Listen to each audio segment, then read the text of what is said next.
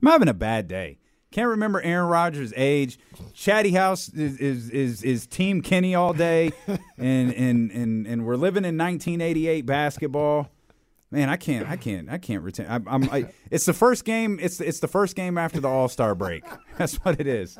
It's just a little rusty. If this is any indication of what the Kings are going to be tomorrow, boy, we're in trouble. Well, why can't they be me? Well, I guess they could be you, but we're a Could team. be James. Well, We have an off day. I'm Kevin Herter in the 3-point contest right now. That hurt me. That hurt me to say. I was like, damn. The funny thing was, I was watching that with Reese and Julius Randle one before, and I was like, Julius Randle, he did terrible. He got 11. Kevin Herter got 8. The whole time you're like, come on, little fella. Come on. Little fella. No, the whole time I was like, Kevin, don't do this to us. Don't do this to us. Come on, man. They're gonna take this out on Sacramento. Come on, buddy. Hit this last rack. Let's go. Yeah, it was a tough. I mean, overall, it really wasn't like the best representation of Sacramento was Neemias Queta. Like, Well, hell, overall, that's as good as it got. them damn rookies wouldn't pass the ball to Keegan. Yeah, they Jordaned What the hell was him. that about? They Jordaned him. Just wait. That's fine. When Keegan becomes a Hall of Famer and he starts icing guys out of the Olympics, hey, we all know what moment to point back to. That damn rookie challenge. Benedict Mathurin, you thought you were going to be on the dream team. No, sir. Keegan going to be there holding an iPad talking about, I took it personal. And then it's going to flash to Chris. He took it personal. He took it real personal.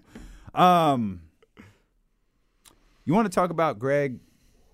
Yeah, Greg Van Dusen. For those of you who haven't heard today, Greg Van Dusen, who was part of the Kings organization from like 1985 until probably, I don't know, late 1990s, passed away today at the age of 72. Just an absolute joy to be around. One of those guys who always had an incredible story to tell. And he passed away, I think I read in the Beef from kidney and liver failure. But one of the good guys. He tried to get a bid together to save the Kings, like during the first relocation stint. He is one of the guys who was on the floor mopping up, water when Greg Lukenbill was in the rafters, trying to stop the leak from happening. We interviewed him for Small Market Big Heart, and just a great dude, a really, really interesting, guy who'd lived a couple of lives, really. He also was, he was the one that was at Arco Arena the day that the police called and told him that Ricky Berry had committed suicide. He picked up the phone from one of his friends on the police force who was there on the scene. He went in and walked to Bill Russell's office to go inform Bill Russell. And Bill Russell was sitting in a meeting with Ricky Berry's parents at the time and had no idea. And he pulled Bill Russell out of the office. And Bill, according to Greg Van Dusen, he told him, and Bill Russell grabbed him by the collar and lifted him off the ground and said, "You better not be effing kidding, lying to me." And Greg said he started crying, and Bill Russell instantly knew he wasn't lying. He also, that day, when the media got there, Jerry Reynolds broke down on set trying to explain what had happened, and he took over for Jerry Reynolds and read his cue cards. So he's one of those guys as part of the Kings franchise and the fabric of the franchise. And, it's really a sad day for a lot of people. Gary Gerald, Jerry Reynolds, sad day for a lot of those guys. Can you talk a little bit more? Because I know you did it for the documentary. What was, specific, not specifically, but give us a synopsis of his role with the relocation and what he was able to do to make sure basketball was here in Sacramento. Yeah, I mean, he's part of the original group that once the Kings landed in Sacramento, he was there with Greg Lukenbill as part of the business side for years. And then, again, when the relocation really started, he tried to form groups of investors that would somehow, build an arena, whether downtown or He really, if I'm not mistaken, really pushed to build on the Arco property because the Arco property is vast, and there was plenty of room to build a new arena there. But, of course, land developers wanted that property to go do other things as opposed to building another arena. A lot like what we're seeing in Oakland, where the Oakland A's property is huge. So, just a guy who, like a Sacramentan, who pushed to keep the team here for whatever he could do.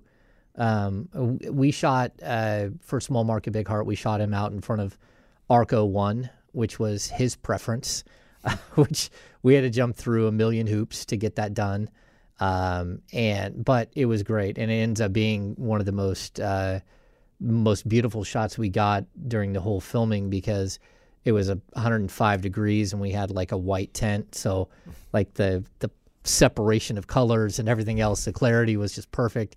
So much so that it overheated the camera, and we had to actually buy a new camera because the camera got too hot that day sitting out. This does not sound fun at all. Just to be transparent. Why did we do it at 2 in the afternoon on the hottest day?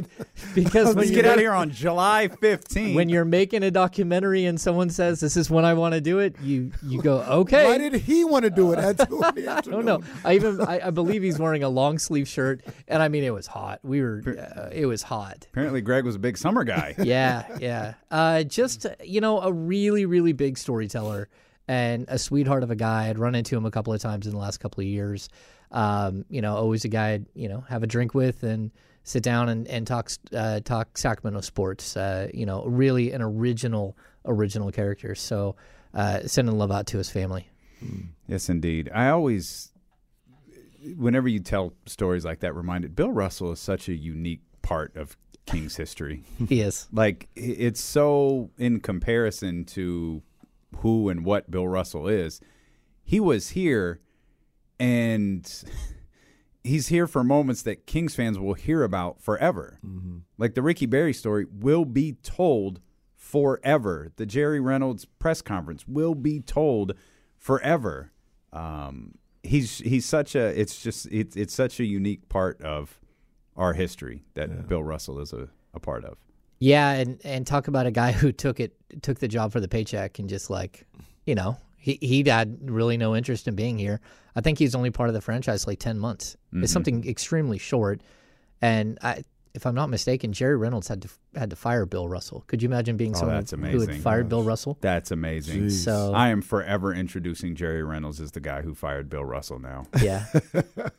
Yeah. The one thing I think about, and it's great that people like you are here to tell the story, is it feels like, and tell me if I'm wrong, but it feels like, we're losing those people that got the Kings here and could tell that story. It's much like what people talk about. Yeah, we just lost 3 years off Aaron Rodgers' life, man. Time is moving. Man, Buddy Hield got older. Man. Well, Buddy Hield got older in the middle of the season, and it wasn't his birthday. How? It was his birthday. He skipped 2 years. He had 2 birthdays on one birthday. That's right. It was wild. But like like how people talk about they talk about like World War II people who were actually in it, like we're those guys who could tell those stories. I'm so fascinated with the story of how the Kings got to Sacramento, California. And it's great that you spent time with guys like that who were able to get them here, and you can keep telling that story and keep talking about how they got here, how they stayed here, things of that nature. Yeah, it's one of those things where I've mentioned it before, but my degree isn't in journalism. My degree is history. We all loved history. Yeah. Mm-hmm. So I'm a big history guy, and so that it's always intrigued me, and sort of the way the brain works, I can be an encyclopedia of times and what's happened here and what's happened there. Also, like doing Small Market Big Heart, like sitting in Greg Lukenbill's basement for 3 hours doing an interview. And again, Greg Lukenbill is like the guy who fought hard. He wasn't the money guy, but he's the guy who fought to bring the team here. He's, a developer and all that stuff. A lot of, building Arco and getting a team to Sacramento was nothing but a land grab for a lot of people. It was about taking unincorporated farmland and converting it into commercial and residential space. So the county, the city, they wouldn't let it happen. all of that area out there that was farmland. And in order to bring the Kings here and to build that stuff, they were able to trade a lot of, like how property is actually listed and how you can actually, what you can build on what property out in that area. And so, like I've got to see quite a few things in my 13 years and got to have, conversations, how many car rides I've had with Jerry Reynolds going to the Bay Area and just sitting around and chatting, guys like Gary Gerald that you spend time with. My favorite interview my entire life is Gary Gerald in the stands at Arco Arena for Small Market Big Heart. Like by far, there's not even an interview that I've done that compares to it. It's hiding somewhere on a tape that no one's seen. You've only seen bits and pieces of it in the actual film, but the interview itself was, I don't know, an hour plus, and just such an incredible man. And like they're friends now, which is crazy to think of. But there's a time where these are guys that you just looked up as heroes that are on TV and on the radio and are, the coach of the Kings or making decisions as general manager and stuff like that. So yeah, it's cool to get to be on the inside and meet these people and actually have relationships with them as opposed to just looking at them from afar. And James has seen a lot of things in his 13 years. Except for playoffs. Except for that. Playoff game. Except for that. And hopefully that changes this year. James, we were, as Kenny was passionately telling everyone how he's ready for this final stretch run of basketball. I feel Kenny's excitement because you look around at these other teams in the league, and obviously Phoenix has goals, the Clippers have goals, the Lakers, Anthony Davis, they're all saying the right things. LeBron James, Darvin Ham, they're all saying the right things. You got to win every game. Every game matters from now on. And then this is the mythical turn-up part of the season that everybody talks about. But I don't know that there's another organization, maybe less specifically an organization. I don't know that there's another fan base that is going to be riding on every single game the way that the Sacramento Kings are. This fan base so desperately wants to see that embarrassing 16-year playoff drought come to a conclusion that every game is going to garner such a reaction. Tomorrow night's game is going to garner a reaction. Saturday night, Kings win the next two. Oh my! There might be a party. there might be a legit party in Sacramento on Friday night if that were to happen. But these games hold such importance that, man, we were talking about this privately. We're in a sprint till the end of the season because everything for us, for them, has such great magnitude. Yeah, I mean, it's crazy. We talked about it early in the year how, well, like at the end of January, there's only 3 home games in the month of February, right? And we're going to have that last one coming up in a couple of days, tomorrow. But what do we got? How many home games do we have left? 1, 2, 3, 4, 5, 6, 7, 8, 9, 10, 11, 12. 12 home games left. That's it. Like this season, it's almost over. Mm-hmm. Like this is going to be such a sprint. And if you lose focus for even the smallest amount of time, things can get out of hand quickly.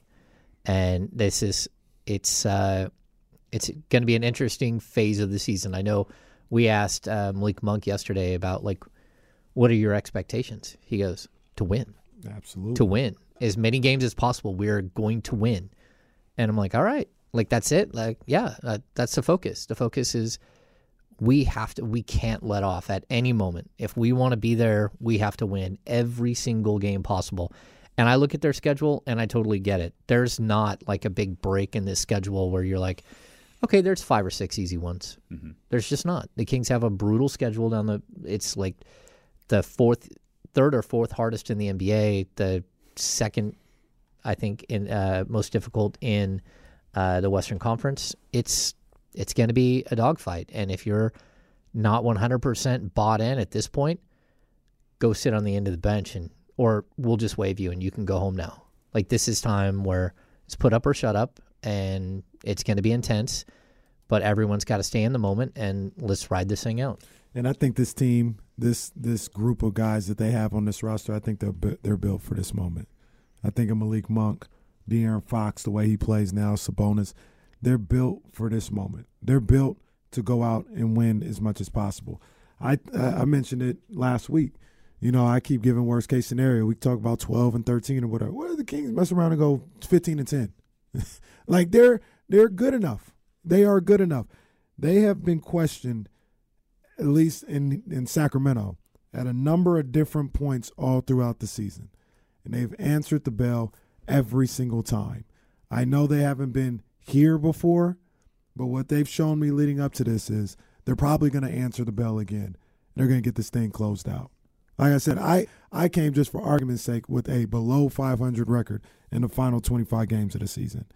They haven't been below 500 for an extended stretch except for the first 10 games of the season. Was that 5-5 or were they 4-6? I can't remember. They were 0-4 to start, 4, then they won one and lost one, so they were 1-4, 1-5 to start the season. And that's been the only time they've done that all year. The only time. Yeah. Other than that, they've won games away, at home, good teams, bad teams. They've answered the bell every single time. I expect them to do the same thing now. Yeah, they got to 6-6. That's when they hit 500, but that was in the midst of that 7-game win streak early in the season. So 6-6, and they went. They never went below it, right? Yeah, they went to 10-6. They came close, and there were times where you thought, you know, like are they going to be able to pull out of this? You know, The Pacers game, leading into the Pacers game, they had lost 3 in a row. Yeah, they were 17-15. You know, so they've been 2-3 games over 500, 20 and 18. But I don't think it did not get closer than that. I don't think. Expecting a collapse would be expecting something that literally hasn't happened this season. Not once.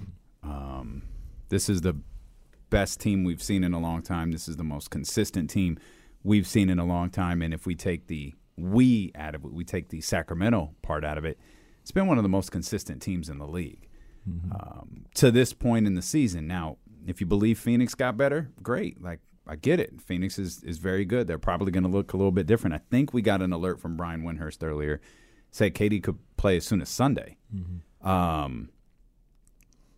And then you know how we feel about the Clippers already. Even, you know, I think the Westbrook addition is just kind of a cherry on top of that. That's already a really good team.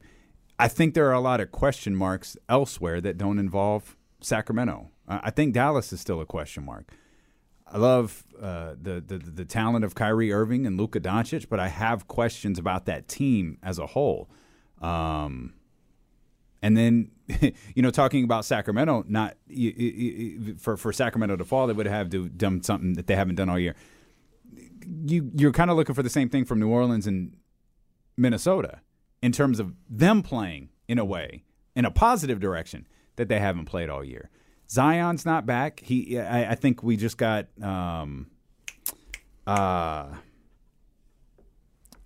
Steph. Steph is going to be Steph is up for getting reevaluated in another week. So that's reevaluated. It doesn't mean he's back. That means it's he's more than a week. I think, unless they updated it. I think they just updated it today. Before it was mid-March. Reevaluated in mid-March. That was the first. Oh, I meant for Steph Curry? Steph Curry. That was like about a week ago. They said reevaluated in mid-March. I thought we got one today that said next week, but let me make sure I'm not wrong. I don't have my Twitter up in front of me today. That just came out. There was a release. He's going to be reevaluated in another week. Okay. So they've upped it. And that's good for him because mid-March was great. Because remember, that's wild. I was like, wait a minute. We had the conversation like there's like 10 games left at that point. Remember, I told you guys that's an injury that no one's ever seen before. So there is no like proven track record for it. We have no idea. And to go like strength of schedule just to make sure that we're all on the same page here. So the Kings do have the fourth most difficult strength of schedule remaining. The Clippers are second most difficult. Phoenix is 6th. Minnesota is 12th. Portland is 14th. The Warriors is 16.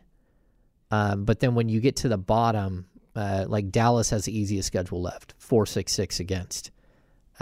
New Orleans has the third easiest. Even OKC, which I don't think they're cashing it in yet, they have the 26th easiest. 25th easiest is the Lakers. Memphis is 24. So these are all teams that you're competing with. You're around in the standings, and it's, you got to stay laser focused, and it's not going to be easy. The task at hand is to me, it's nowhere near what you've been through already. Like, this is where you got to, mile 18 of the marathon, and that last 6 miles can wipe you out. They'll stay focused. They'll bring it home. Yeah, and if you run the first 18 right, you've got the next 6 with no problem. It's when you run the first 18 like a jackass, which I might you might have done that once. May have done once or twice. That makes the 20-mile wall difficult. It makes those final 6 miles harder. Which is what we've seen the last couple of years, regardless of how real you think it is. They've been garbage through November, December, January. Then they try to turn it on come February, around the Monty makes a trade or two, and now they're 3 games back of the 10th spot with 15 to go. With 27 wins, they're 3 games back. Right. That's what you guys are referring to with handling your business early. They've handled their business, so now they can finish this thing all out. I mean, there's all these individual markers. There's obviously, you want them to get to a point where they clinch a top 6 spot, but there's also like, we've got to rep our 40-win guys leaving the Chase Center. You know how many times that clip is going to be played when this team gets to 40 wins? That's going to be on PTI. It's going to be on Sports Center. It's going to be everywhere. And then when they hit the 41 marker and then the 42 marker, like, there's going to be little markers the rest of the way of the season that De'Aaron Domas, Mike, those guys don't care about. But we will. Like, those will be moments that, like, all right, that's a great countdown to this moment. That's a great countdown to this moment. And this is what we've talked a lot about, Jane. This race is going to get tough because of what we just said about Phoenix, because of what we just said about Los Angeles, and because Dallas is a bit of a wild card. I'm not buying Minnesota, and you're talking about mid-March. I feel like that was Cat's timeline. I feel like Cat was somewhere. Because I remember Cat, they said he might be back with like 10 games left. Good point. Yeah. Like, where the hell is Minnesota going to be with 10 games left in the season? Mm-hmm. Play-in contention, sure, but are they going to be in the 7th spot? And then New Orleans, we found out last week that Zion's going to be out for an additional time frame after the All-Star break. So we're still looking at multiple weeks without Zion Williamson in the lineup, and there's a very real possibility that we see Brandon Ingram and Zion for the first extended periods of time, like at the very, very, very end of the season. Mm-hmm. And so what's that look like? If you've got must-win games for New Orleans or you got must-win games for Minnesota, 2 teams trying to get 2 of their primary players involved in the final days of the season, that's tough.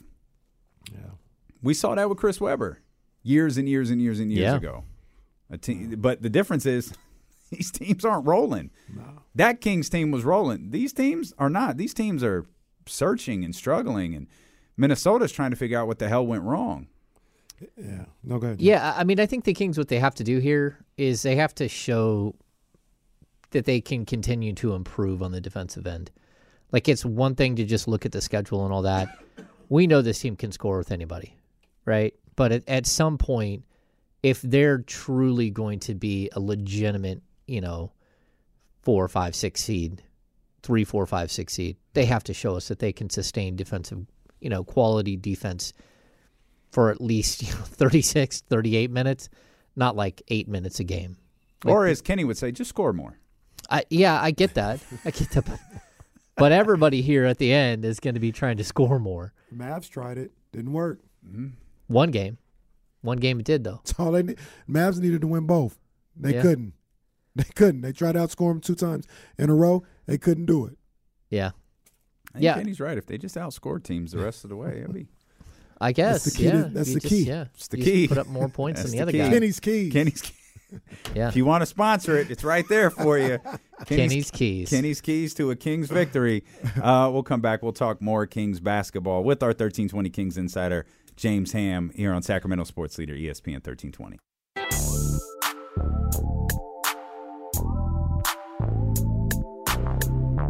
D'Lo and KC. D'Lo and KC continues on ESPN 1320. Happy to be back here live with you as the second part of the NBA season gets underway. The Sacramento Kings and the Portland Trailblazers, of course, it's first night of a back-to-back. as they'll take on the Blazers tomorrow night at the Golden One Center, and then head down south to take on the Los Angeles Clippers on Friday night. And then they have that can't be right. The Thunder, that's not a back-to-back, is it? No, it's Sunday, Tuesday. Okay, and then they got another back-to-back next Friday, Saturday with the Clippers again, this time here at the Golden One Center, and then the Minnesota Timberwolves again at the Golden One Center on Saturday. Lots of big-time basketball. Every game is going to be big, whether it's the Thunder, who we're curious about what direction they're going. Hell, tomorrow's game could have some weight on what the Portland Trailblazers are doing moving forward. That could be the little boot. All right, guys, we'll go for a plan. Let's keep it moving. They drop down. Let's evaluate this a little bit moving forward before we have to sell Dame Lillard on Victor Wembanyama and load managing these last 20-some-odd games of the season. Yeah, aren't they in a weird situation? Because they're not good. No. I mean, they all, with Anthony Simons is out, that's tough.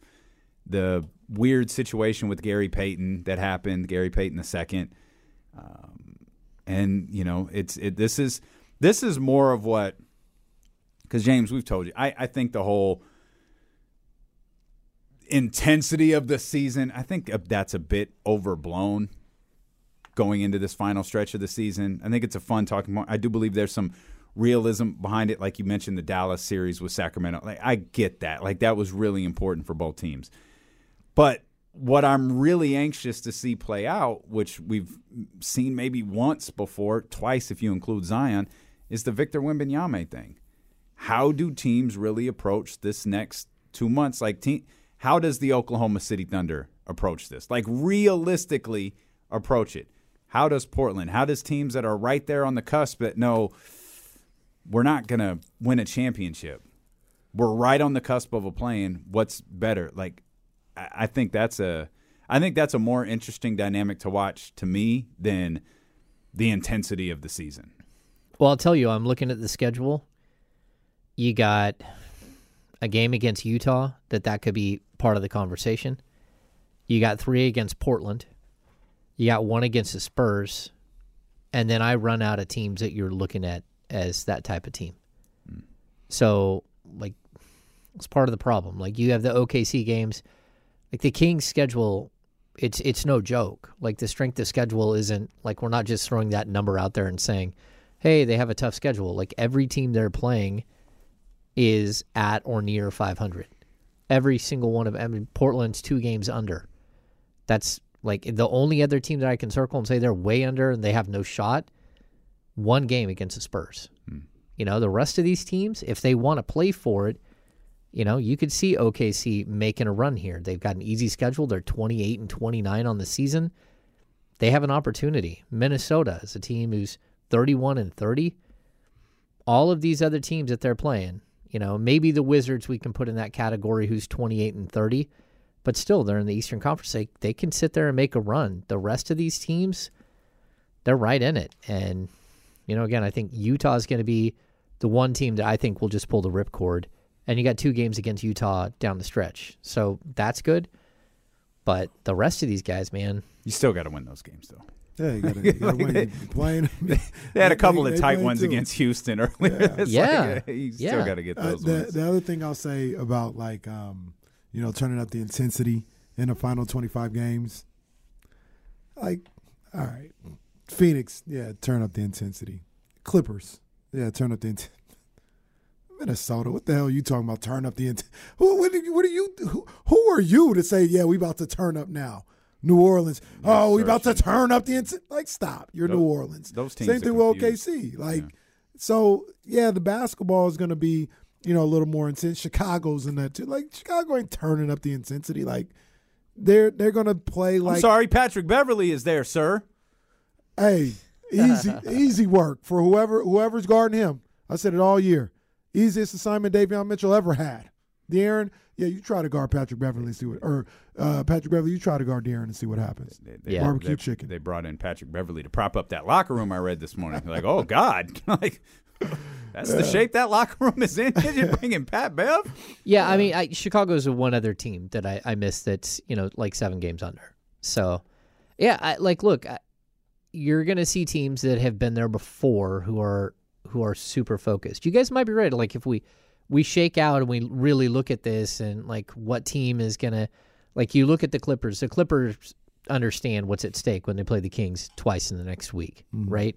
They understand. They've been there before. Phoenix, Milwaukee. Now these guys are fighting for playoff position. A team like Brooklyn that still has talent, that who knows what they're going to be and what they're, by the end of the season. Playoff team. But then you have this stretch, you have this like home stretch with Boston and Phoenix.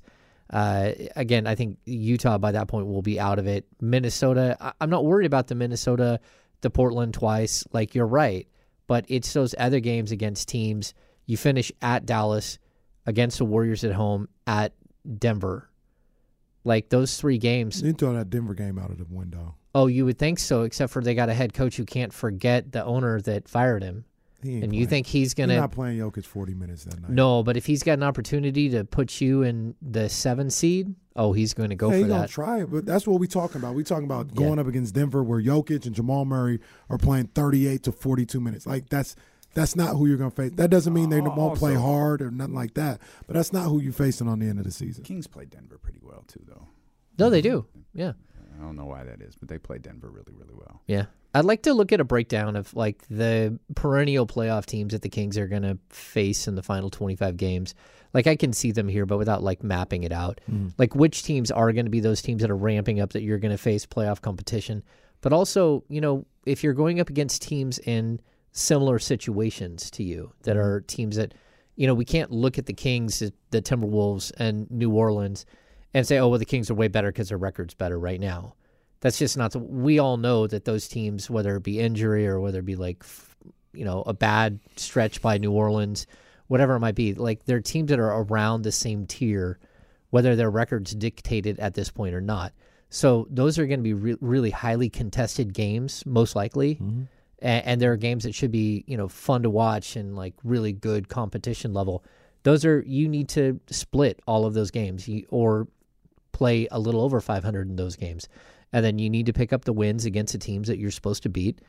And then whatever you can do against the teams that just flat out are better than you. And there are teams in the league. Let's not be like some purple shaded lens, glasses looking at the Kings and saying, oh, they're as good as, a Brooklyn. I mean, not a Brooklyn. They're as good as the Celtics or they're as good as the Bucks. They're not. They're not there yet. So maybe they can be next year. Maybe they can be the year after that. But for right now, those are teams that you probably should lose those games. So you break down the schedule and that kind of idea where you're circling teams that you should beat or that you can beat or that you're in the same tier as. And, there is a pathway here without any question. And that's why this whole act of going through the schedule and picking wins and losses is stupid. Yeah. Because the Boston Celtics lost twice to the Orlando Magic. Yep. In a row. That means nothing. Didn't they lose by like 40 to the Thunder at home? Jesse, did they lose by?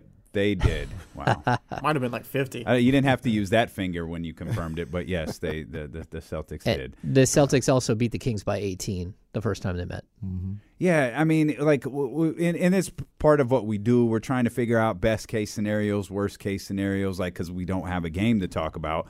So we're just agonizing over the schedule because we desperately want them to start playing it.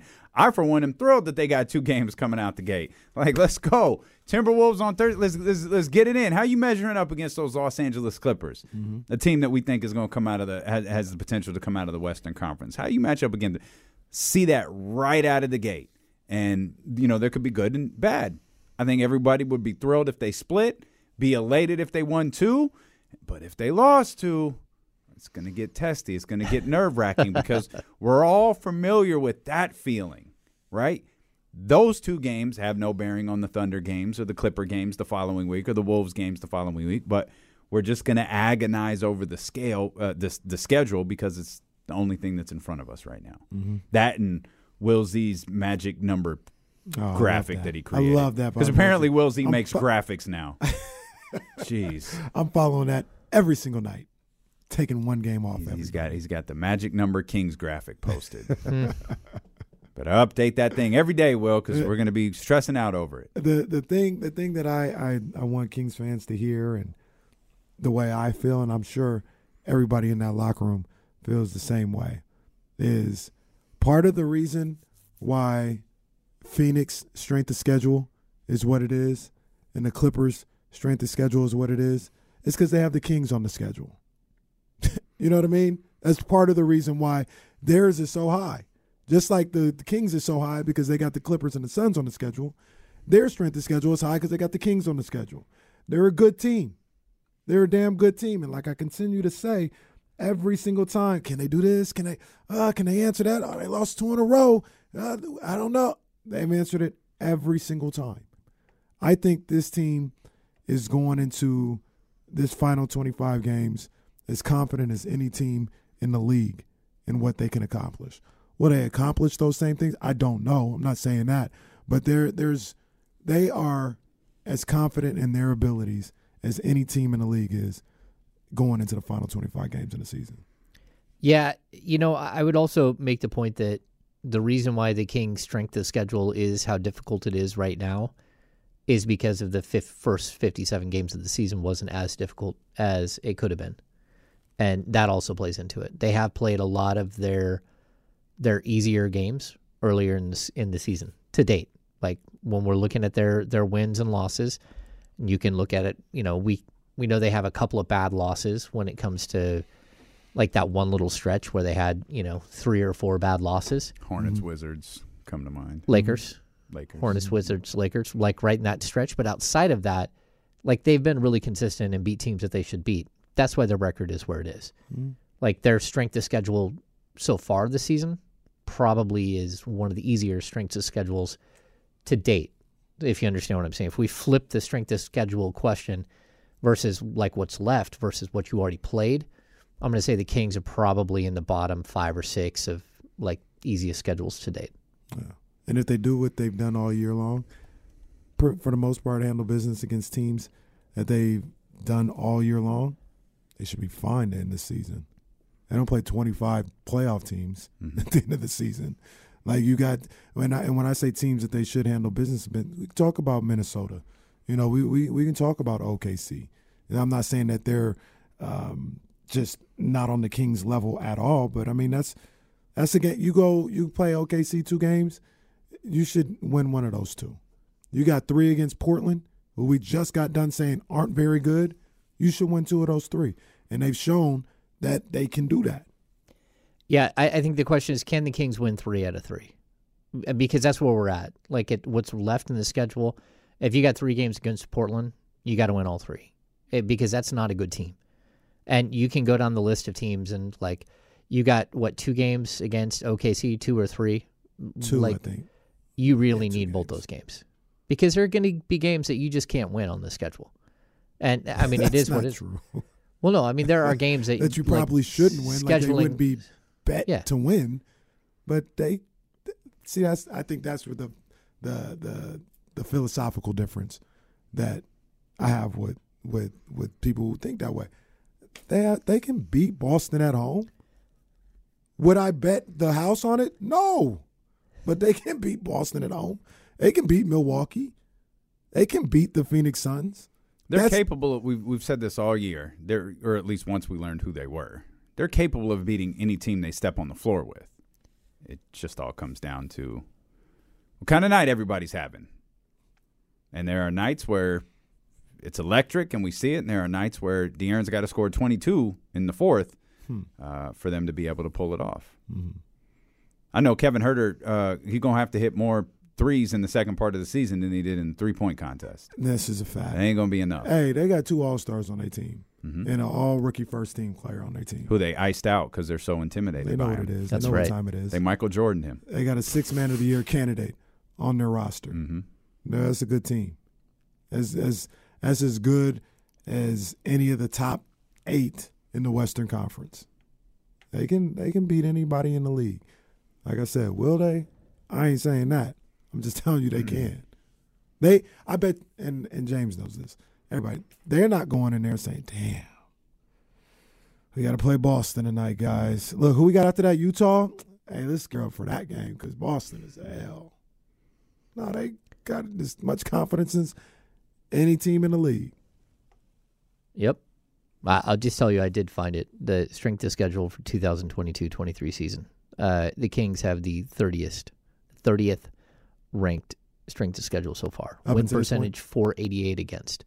So they've had the easiest schedule in the NBA so far to date. Well, that's not my problem. That's not my Just problem.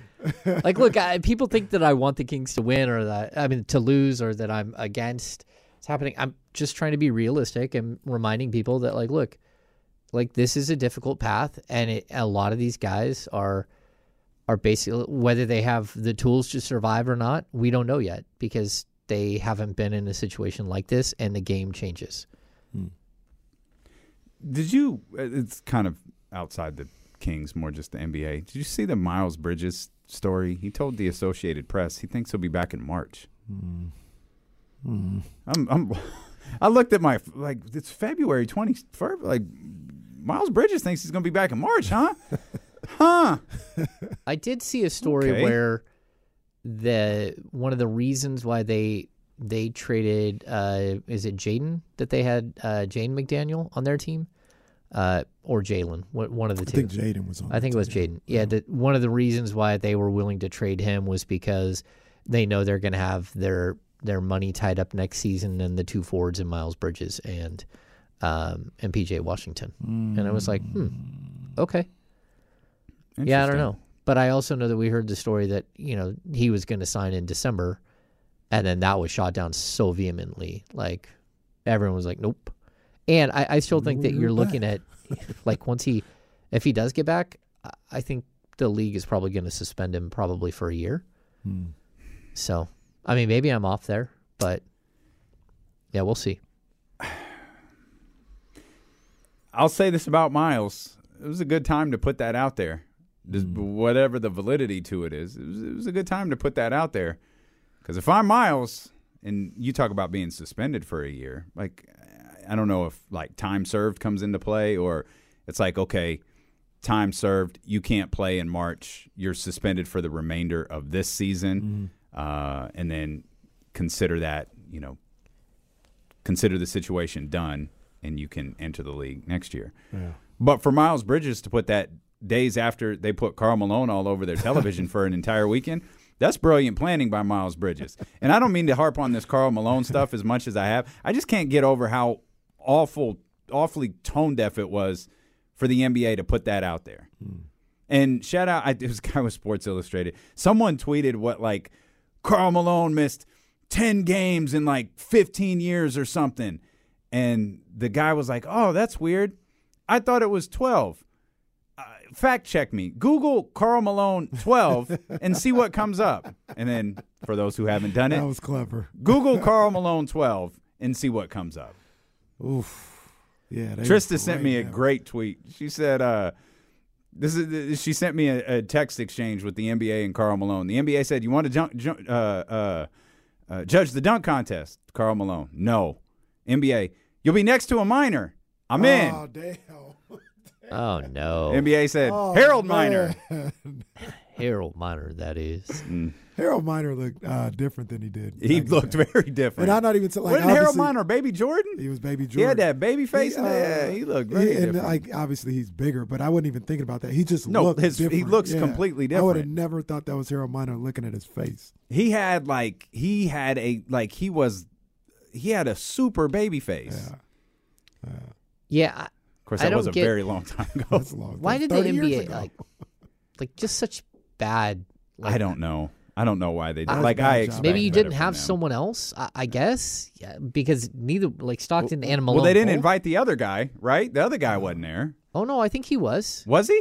Oh, they didn't put him on TV the same way. Well, they certainly they didn't want him doing an interview either. You don't want him to talk at all. It's a good strategy. It's really crazy because people don't get the reason why this is all such an issue now is because it wasn't known while he was a player. it's known now. But like when he was a player, we didn't have this understanding of who Karl Malone was. Mm-hmm. And clearly, I mean, it's the same situation with John Stockton. We had no idea like Stockton would be this guy at this point. But now that you know it, you can't act like it's not a thing. Yeah, don't make him the centerpiece of your entire weekend. I mean, it's. I said this. Not to mention, it absolutely looked like he didn't want to be there. Yeah, he didn't want nothing to do with it. I think he's wanted to ride off into the sunset and not be part of any of this anymore. Well, then let him. It's akin No, I totally to agree. Roger Goodell having OJ do the coin toss at the Super Bowl. Like, even they got enough sense not to do that. Yeah. I don't know. I think they did put him as part of the promo for the Super Bowl. Jesse's got a great point. The Juice? Did they? No, did they really? Yeah, he was on, like, they showed the running back, like, thing with all the running backs making their moves. And Oh, yeah. I And mean, he I was wouldn't do part of that it. either. But even that's a little different. You just got. Well, that's different than, ladies and gentlemen, please welcome O.J. Simpson. And if Officer maybe they Nordberg, don't want to what say was- his what name. his name was? Maybe they don't want to say his name. Maybe they just want to go with his initials. Just in case. Just the juice is loose.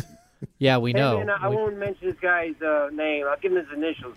OJS. You'll never guess who he's talking about. Still to this day, don't know who Mitch was talking about. We've been trying to figure out who those initials are. Jesse does make a great point. Utah just needs to start calling Carlos Boozer for all this stuff. Yeah, start doing different legends. No one's gonna care that you're not They calling could that have brought other out. guy. Oh no, I was gonna say. They brought out Bring Darren out the Williams. Sloan family. Yeah, I yeah, wasn't- they could've- Yeah. Well, I mean, Unless, they brought out, that's bad too. They brought out Darren Williams, and I didn't. That's not one that I would have brought out either. Like his Well, tenure there. Well, at least he was like- just a bad teammate. Well, yeah. Yeah. If you gave me one or the other, No, I get that. I get I'll that. take bad teammate guy Carlos over. Boozer, Andre Kirilenko, we're good. Yeah, well, you can't bring out AK-47. Well, you just while- can't call him that. You just call him. Andre Kirilenko That's is what fine. you call him. And then it'll be Reggie Miller, AK-47. Yeah, but can you bring out Andre Kirilenko in the middle of a war? Like, Damn, Utah is just a bad place for this All-Star game. and all the way unfortunately, like around. Mark This- Eaton is no this- longer with us. This He show passed away is this this last show year. is ending. Jeff Is, Malone, maybe Yeah. Jeff Malone. Jeff, Is he still Jeff with us? Hornacek, Jeff if you're Hornacek. okay, that Byron we Russell, Antoine Thurl Carr. All right. Bailey. Will you two stop? You know what? Forget it. This show is ending as badly as it started. If you're listening Howard on Isley, Odyssey, ESPN 1320, we'll just run it all back for Shannon you Anderson. next on ESPN 1320. Go Kings.